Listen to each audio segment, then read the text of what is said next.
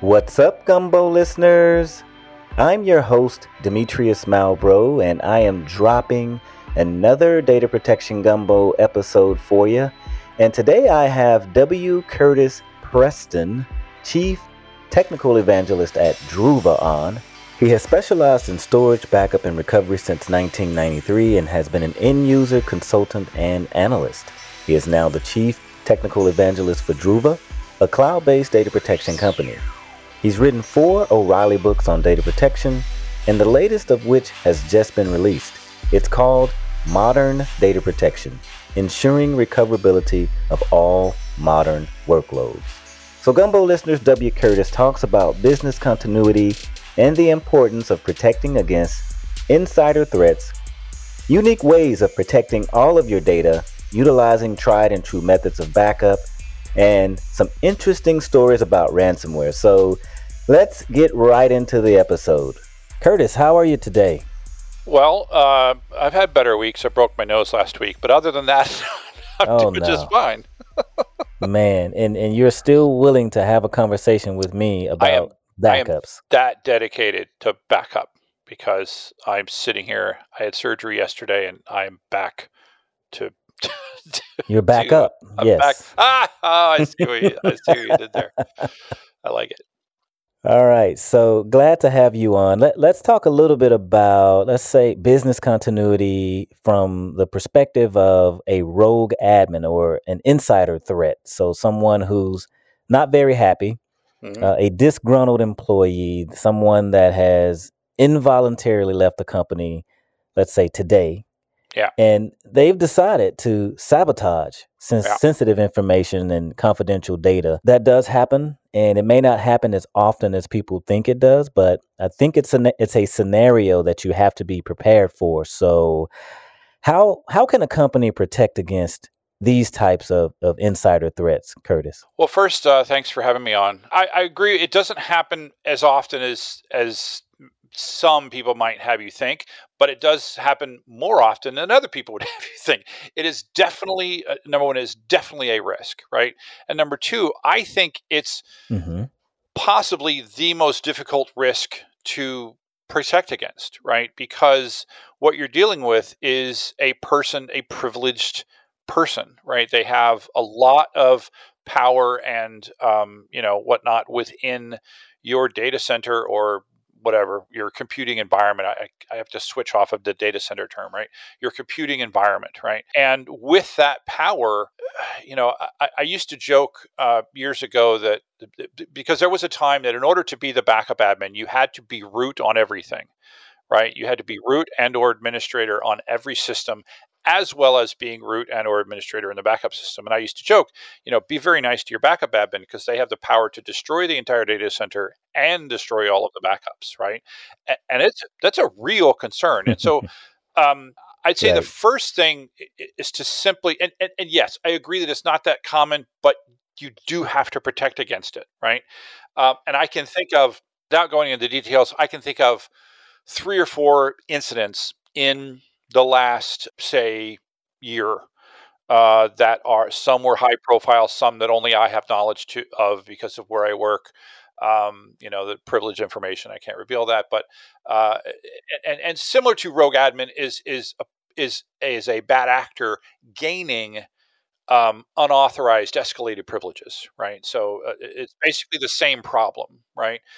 Is you have this account that can do many, many things, including deleting or encrypting, all the data and deleting everything, and then also deleting all the backups. And so I'd say the first really important thing here, and this goes to backups and to data centers and to cloud accounts, especially to cloud accounts, and that is the separation of powers, right? The concept of least privilege.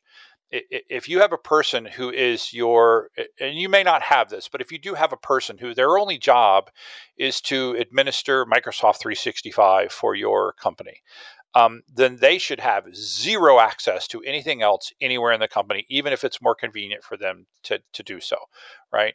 The point is that they should have only the amount of access needed to accomplish their job at that moment.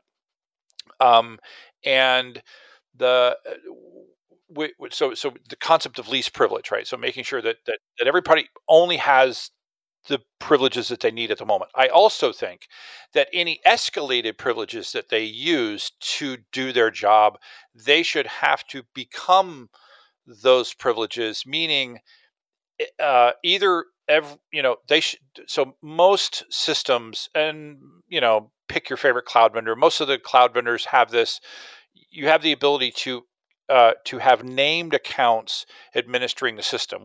We've long gone are the days when everybody has to be root, or everybody has to have the root password, right? So you Yeah. say we grant this. So you have the concept of least privilege. Then you have the concept of roles, Hmm.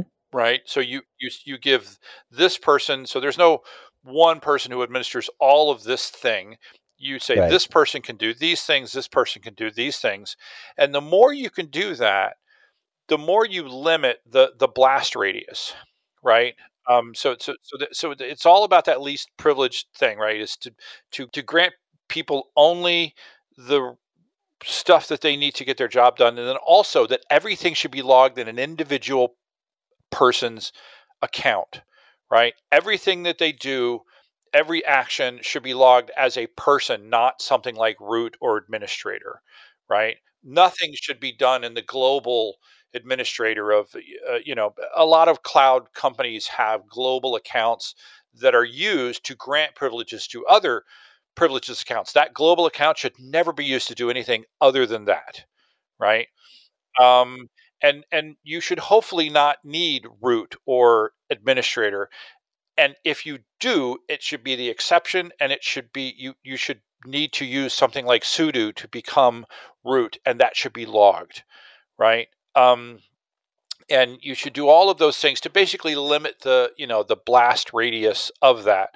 And then I would say that from a rogue admin or someone gaining privileged access that they shouldn't have, this is why we back up, right? This is the number one reason why we back up, or well, one of the number one reasons why we back up. And then also, it's also why Yeah. I Right. think Right. that if there is a case for a dedicated backup person or a group of people, if it's possible to as much as possible to limit the number of people who have privileged access into the backup system, right? Because most backup systems, almost all backup systems, they don't have the ability to prevent, if you do have a single rogue admin who does have, privileged access and they want to blow away everything. Most backup systems don't have the ability yet. I think that it's coming. They don't have the ability to stop that admin from doing anything, right? But still, least privilege. I think least privilege as much as possible. And I realize that the smaller you are as a company, the harder that is to enact. But even if you're one person, you should have different accounts to do different things. You should not just be logging in as root everywhere, right? Um, you should have, an account that has a certain permission, because you protect yourself even from yourself, right? It's not just a rogue admin; it's an accidental admin that I think of the KPMG incident that happened last year, where a not a rogue admin, but just an admin that just for whatever reason they made an accident. They made an accident and accidentally deleted every user's private chats in 365, right? With a single mouse click. Oh crap! And there was no backup of that, right? So just limit even your power, your computing environment. Okay. Yeah. And I guess it would probably be I guess, a similar set of requirements, or I guess what someone would actually have to do, like the least amount of privilege in a ransomware situation as well, because insider threat, external threat, etc. You're still dealing with actors that want to do your data harm. Just from that perspective, what are the steps to protect from and also limit the impact of a threat like that, and especially like ransomware? Are there things that you can do to your environment or within your environment, just from and maybe they don't have to be backup related either, but just overall security? What are the steps there? Yeah, I think just like with well, first off, ransomware is becoming increasingly common. It's becoming way too common, and way too many companies are paying the ransomware, which is just going to make it more common, right? I think the number one thing here is to hire, if you don't have one, hire an information security specialist who understands the threat of ransomware and how ransomware is typically propagated, right? And turn off those things, deactivate those things, right?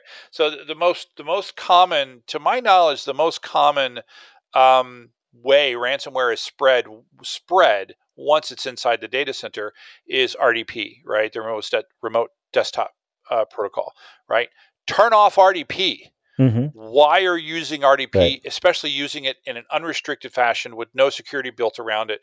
If you have to have RDP to get your job done, first off, I'd say seriously reconsider your computing environment.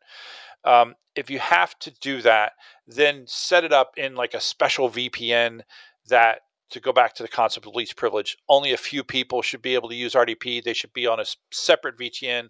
You should have to log into that VPN as an authenticated, privileged user, and only then can you access RDP.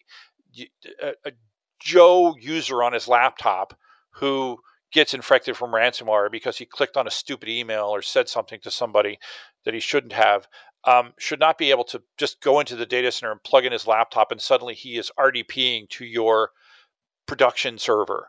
That just shouldn't be the case, and that's the predominant way that ransomware is being spread. And turn off RDP on the laptops as well, right? If you should have some, there's management software to do all of this, right? Go get that stuff, enable these features, and stop using RDP. Just number one thing I'd say, and then there are other things, but RDP is the one that for me is the easy. This is the low hanging fruit. Just turn off RDP or at least severely limit its functionality. And then the other way is through SMB, right? And then on that, I'm also a firm believer, and this is not an anti-Windows rant, but Windows is still, for now, the primary attack vector for ransomware, right? Doesn't necessarily mean it's more or less secure. It is definitely the primary attack vector. And for that reason, I'm not a fan of having Windows-based backup servers. I know there's a lot of really good backup software that runs only on Windows-based backup servers. I'm not a fan of that, right? And I'm really not a fan of those same servers having the backups directly accessible via the backup server. So the default installation for a lot of these products are you install the software on Windows, and then they ask you what directory do you want to back up to, and you say /backups. No, I'm saying the destination. I'm saying the destination, right? And the destination for your backups is /backups. You're like, oh well, I don't have a /backup, so I'm gonna SMB mount. I'm gonna SMB mount my data domain box to my Windows-based backup server, and then I'm gonna right. So now essentially those backups are directly accessible via the Windows box, right? So now, and because I know this because people have had their backups Right. encrypted. What's worse than having a ransomware attack is having a ransomware attack and then having the thing Oh that's yeah. supposed to protect you from the ransomware attack encrypted, right? So don't do that. There are ways to separate, even if you're not going to agree with me. You like the backup software that you have, and it's only Windows based. I get it. So at least separate the backup data. Don't have it directly accessible via that Windows backup server. There are ways. The most Yeah. common way, is to have one of these third-party deduplication appliances like Data Domain. There are ways to write to a Data Domain box that don't let the directory show up. There's proprietary ways to connect these two systems that don't that protect it from ransomware. Look into Yeah. those things. And you also mentioned paying the ransom or not paying the ransom earlier. Do you recommend paying the ransom? Please, oh my God, please don't pay the ransom. But what if what if they don't, if they're not able to have their data backed up and they know they don't have good solid backups to recover from? Well, I mean, if it's a choice of your company's going to go out of business tomorrow because you didn't do all the things we said before, and now all of your data and all of your backups are encrypted, you probably have no choice to pay the ransom. The ones that I really hate are the ones who do a cost benefit analysis. They say, okay, well, based on our backup system and our crappy DR plan, by the way, have a better DR plan. Based on our crappy DR plan, we think it's going to take us 6 weeks to get the company back up online, and that's going to cost us $5 million. The ransomware only wants $500,000. That sounds like a deal. Okay, you just, not only did you continue to foster the ransomware industry, and by the way, there is a ransomware industry. The other is you made yourself a target. You've let them known. It's just like a blackmail. If you pay blackmail, the only thing that's going to happen is, you're going to get blackmailed again, right? Just ask Alexander Hamilton. Mm-hmm. I mean, this is a story. I don't know if you followed the story, right? But he got blackmailed he was having an affair. He got blackmailed, and all that happened is the guy kept coming back to him, and long story short, he ended up dead. So back up your stuff or you'll die. There you go. That's my back up or die. Don't pay the ransomware. Back up or die. Yeah, don't pay. God, please don't pay don't do this cost benefit analysis, or use you've got a cyber insurance policy, and they're like, well, if we do this, the cyber insurance policy, you'll pay. We don't even have to pay the ransom. We just do the cyber insurance policy. We don't have to pay anything, or we could be down for 6 weeks. I hate the idea of paying the ransom unless you have no other choice. Well, that's clear. Now, is there a difference? Like if you're protecting data in the cloud, is there a difference in the way you protect it from ransomware than on premises? Well, everything's different in the cloud, right? But I think the concept's the same. One thing I forgot to mention on things in the ransomware. Another thing, I'm just not a fan. And yes, I will admit I work for a cloud backup company, but and this I don't. I pretty much I've had this opinion for even before I started to work for them, and that is that there is way too much technology available, way too many companies that would allow you to have an off-premises backup of your on-premises solutions. I think we've passed the point where an on-premises backup system makes the most sense for an on-premises environment, right? And that's another thing you could do to protect from ransomware. Is it's a lot harder for your ransomware product or ransomware. I don't know what you call that, your ransomware software to attack your backups if they're not even in your data center or anywhere where your computing stuff is. But to go to the cloud question, it's literally the same concept. I don't think you should have your backup in the same thing that you're backing up, right? It all goes back to my favorite rule, which is the 3-2-1 rule, right? 3 versions of your data on 2 different media, one of which is somewhere else. When you look at when we say the cloud means all sorts of things, right? It's everything from an AWS to an Office 365, right? And I would say that I can give you examples from companies who didn't listen to this concept and they had their backup in the thing, right? So I'd say the most egregious was there was a company called CodeSpaces. And they were a SaaS service that it was a safe space to put your code, which is quite ironic given what happened. They had all of their stuff, all of their servers, all of their services, all of their backups of all of their services in a single AWS account that didn't have multi-factor authentication turned on. Please, for the love of God, turn on multi-factor authentication on anything that matters, right? And a hacker got a hold of their account and he said, give me $1 million or I'm going to delete your account. They started to try to lock him out, and the hacker deleted their company. Whoa. And so in a matter of seconds, all of their production data, all of their backup data was gone. Oh, my goodness. And they went to Amazon. They're like, hey, man. Amazon's like, hey, man, you didn't follow our best practices. Did you read it? You don't store your backup data in the same account, right? So separate it. Everything's about separation of powers, right? Separation of data, right? That's all the 3-2-1 rule is about. Is the 3 versions, and that's really a minimum. That part that should now be like hundreds of versions, right? You should have, because you really don't know when you're going to know that you screwed up, right? And so that's why you have as many versions as you can, right? So 3 is definitely a bare minimum. And then the thing about having it on 2 separate media, that's about, you don't back up your laptop to your laptop. It seems common sense when you say it Yeah. like that. You don't. So are you a Mac person or a Windows person? Both. I have both. Okay, so Yeah. you know Time Machine, Mm-hmm. right? So Time Machine, you could go into your Mac and you could use your disk tool to partition your laptop drive into 2, what appears to be 2 drives, Right. and then you could go into Time Machine and tell it to back up drive 1 to drive 2. Mm-hmm. That would be absolutely idiotic. Yeah. Right? Because you're backing up the thing to the thing. The same is true of what Cloud Spaces did. You backed up your AWS account to your AWS account. Makes no sense. The same is true of 365, G Suite, Salesforce. Anybody who's relying on built-in protections in a service like that as their primary protection is doing themselves a disservice. Yeah. Right. Right. And I go back to the 3-2-1 rule.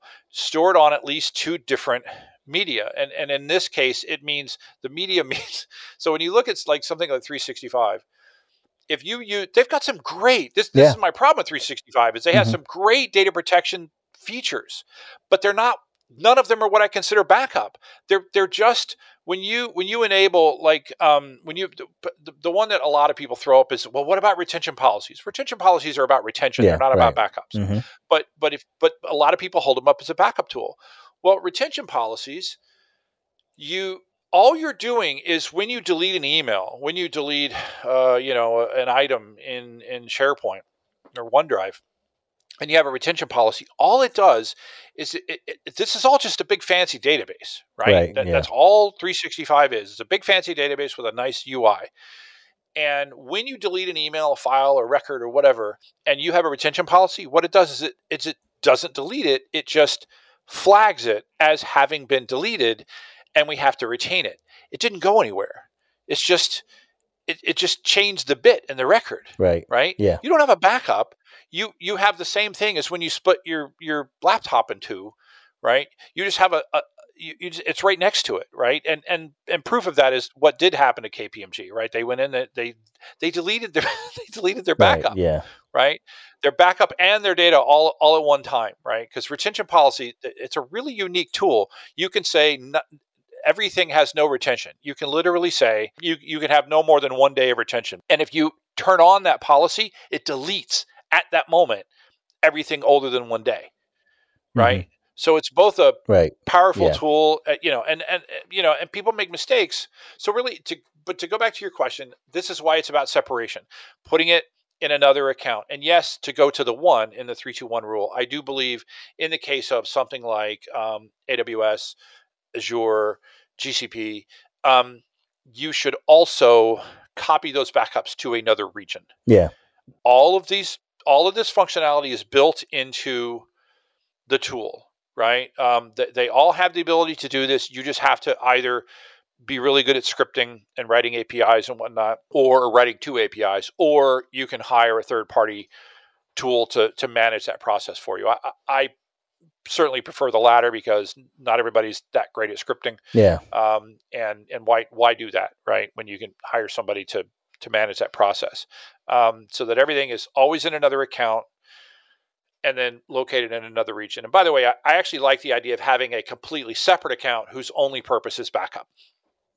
Right? Yeah. That's smart. It doesn't have to be just one account, but not this account. Its only purpose is backup, right? So, and again, we limit the number of people who have access to that account. Right. Yeah. And then we back up everything to that account. So there you go.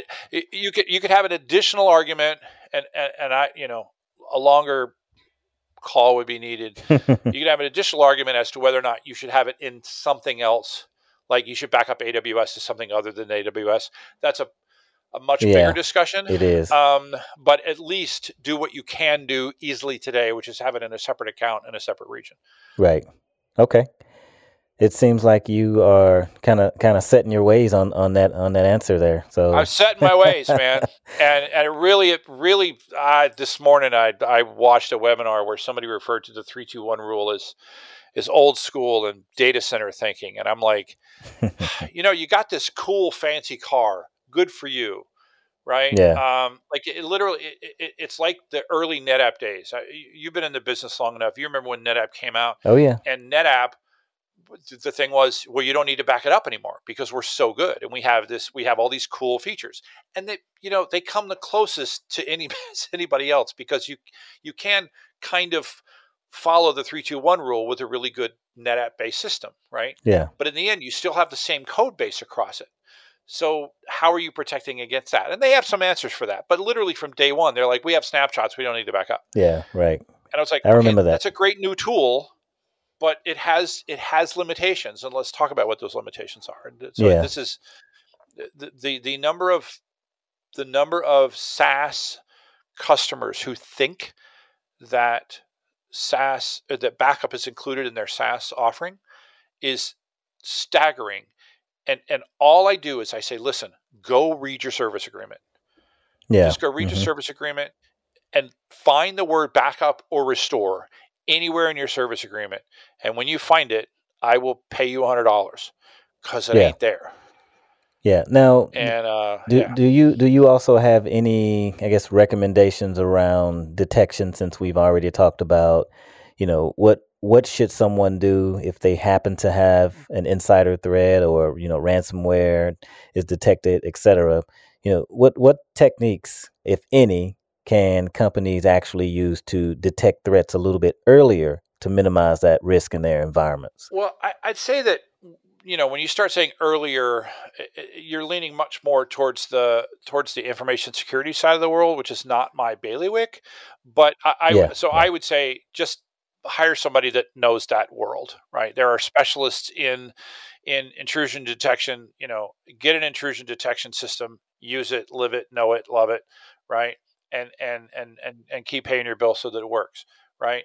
You should do all those things. The only thing I can recommend are the things that I really know about are more the back end kind of things. What I can say is there are multiple backup software and services that have started to do anomaly detection in the backup itself, right? So you're in this central location, you see all of the activity, and so suddenly you see that um, Curtis just modified 1,000 files on his laptop. Probably he didn't get, really prolific. He just got, he got ransomware, right? So stop his backups, notify somebody, and then go look into what's going on, right? So you can do that on the back end.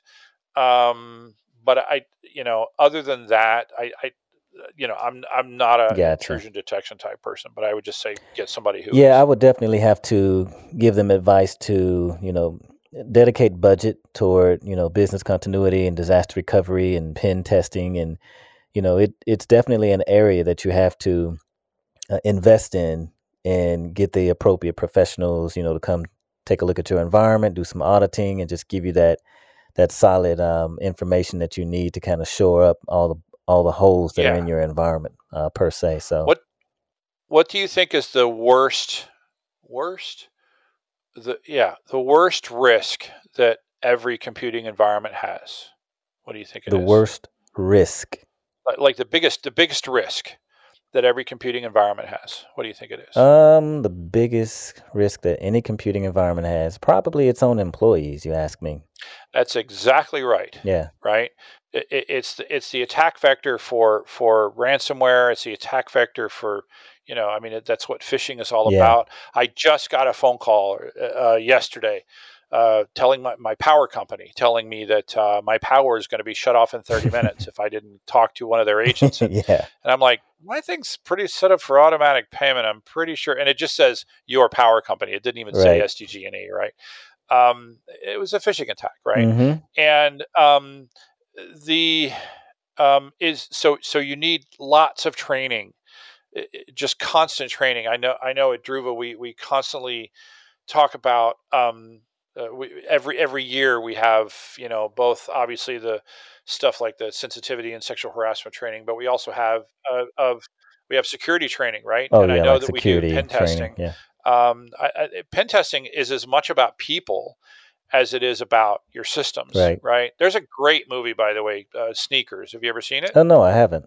Sneakers. Oh, it's a great movie. Rent it if you don't have What it. It network? stars. Like Netflix or I, Hulu? I don't know. I don't even know. I just you probably have to rent it for $3 or Sneakers. something. I'll But check it out. Sneakers. It stars a young Robert Redford. There's what's his name? Darth Vader. What's his name? I'm the What's wrong his name? person. What's his name? I can't think of it. King Joffrey. Also, what's his name? What's his name? Oh, jeez, it escapes me too, but we'll keep it Darn moving. it! Yeah, that guy. It's a lot of great actors, and what they do is they are a pen testing company. They are hired. They're white hat hackers, right? Hmm. To go in and penetrate, and they show in this movie the way a lot of the stuff is done. It's about what do you call social engineering, right? To get you Yeah. to let people into where you and I have a friend who actually does physical pen testing. And his job, when he gets hired by a company, his job is to get into a privileged area that he's not supposed to get into, take a picture, and get out. Mm. And he said he's successful more often than not. Yeah. Wow. And if you know anything about computers, you know that physical access is the one thing that's the hardest to protect from. Yeah. Right. Yeah. Once you get physical access. Yeah. Yeah. Anyway. Okay.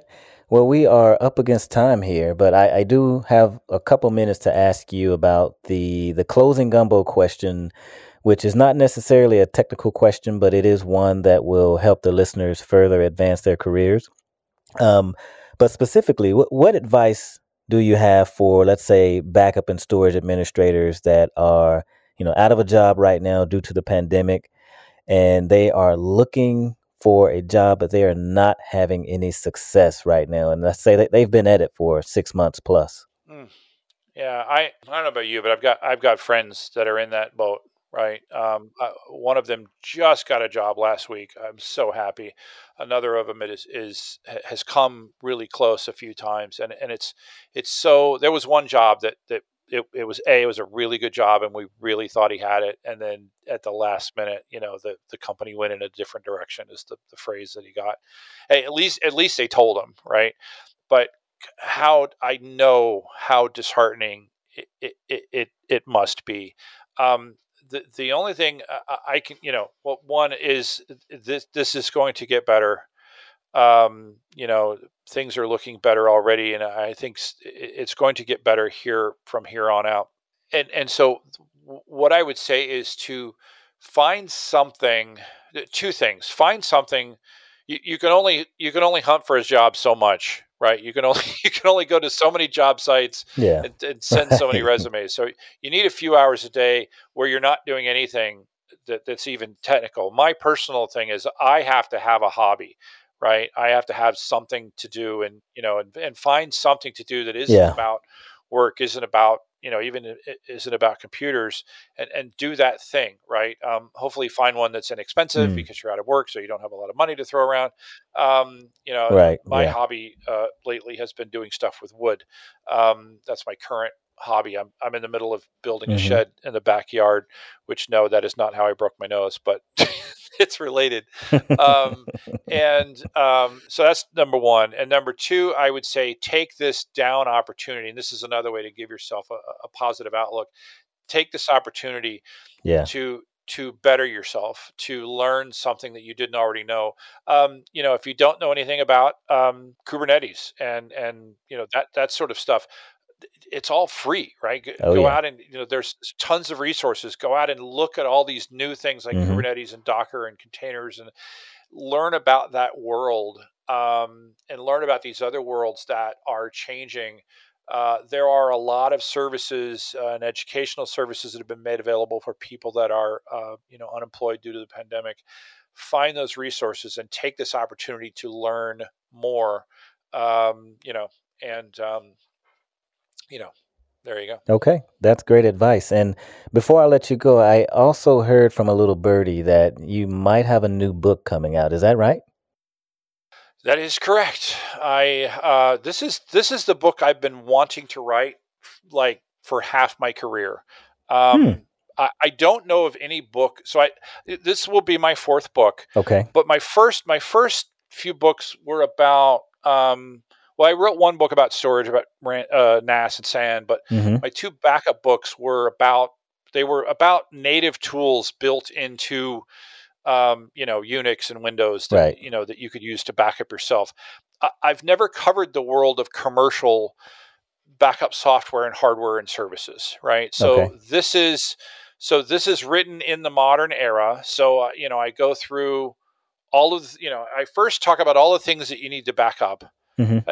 I cover some basic concepts like the 3-2-1 rule and stuff like that. But then I go through like everything that you need to back up and why you need to back it up and how you need to back it up. All of the places you could potentially be sending your backups, which is everything from tape. No, tape is not dead. Tape to the cloud, to target deduplication systems, and just regular old disk and all of those kind of things. And then all of the different ways you can back up. Everything from standard full and grandfather son type stuff to modern.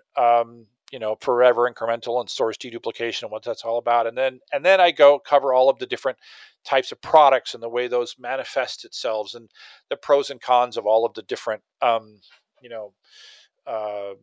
products. And to make sure that I'm, not doing a Druva-centric approach, I've made sure that I have tech reviewers, because that is not my goal at all. Tech reviewers from all of the other vendors, right, to make sure that I'm giving everybody a fair shake. And I think I did a good job at that. Okay. And also we cover DR, and all of this in a sizzling 500 pages. That was Okay. when they saw my outline. When they saw my outline, they said, "Oh my God, this is going to be a 2,000-page book." I said, "Trust me, I have zero desire to write a 2,000-page book." But I did write. It's going to be right about 500 pages, and we're in the second draft right now, so it should be out hopefully just before the summer. And what's the title? Modern Data Protection. It's from O'Reilly. Ah, that's sexy. I'm going to have to make sure I pick up a copy. So it's going to be on Amazon and I guess everywhere else? It'll be on all the things. O'Reilly's really good at marketing the books. It'll be another Armadillo book, which interestingly enough, the first O'Reilly book I ever bought was an Armadillo book. It was Eileen Frisch's Essential System Administration. This is the 7-banded armadillo from Southern America. So there you go. O'Reilly books, they have all the different animals on them. So that'll be my new animal. Well, it's been fantastic, Curtis. Is there any way, I guess, social media handles that you would like Gumbo listeners to reach out? Obviously, yeah, of course. I'm at WC Preston on Twitter. You can, of course, see me on backupcentral.com, where I blog, and I also have my own podcast over there. Oh, yeah. He's a fellow podcaster. So make sure you check out his podcast as well. Yeah, it's called Restore It All. Restore It All. We even have a theme song, which is sung by my daughter. It's a parody of Adele's "Rolling in the Deep." Oh wow, that's nice. I did a few years ago. Well, Curtis, thank you so much for taking time out to appear on Data Protection Gumbo, and I guess we'll have to have you on again to talk about that book of yours, Modern Data Protection. So we'll definitely. I love talking about backups. I like talking about restores even more. All right. Well, thank you very much, and we'll talk soon. Thank you for listening to Data Protection Gumbo. Please follow us on Twitter at DPG Podcast and join our Backup and Recovery Professionals LinkedIn group. Just search Backup and Recovery Professionals on LinkedIn and you will find the group. And until next time, Gumbo listeners, have a fantastic week.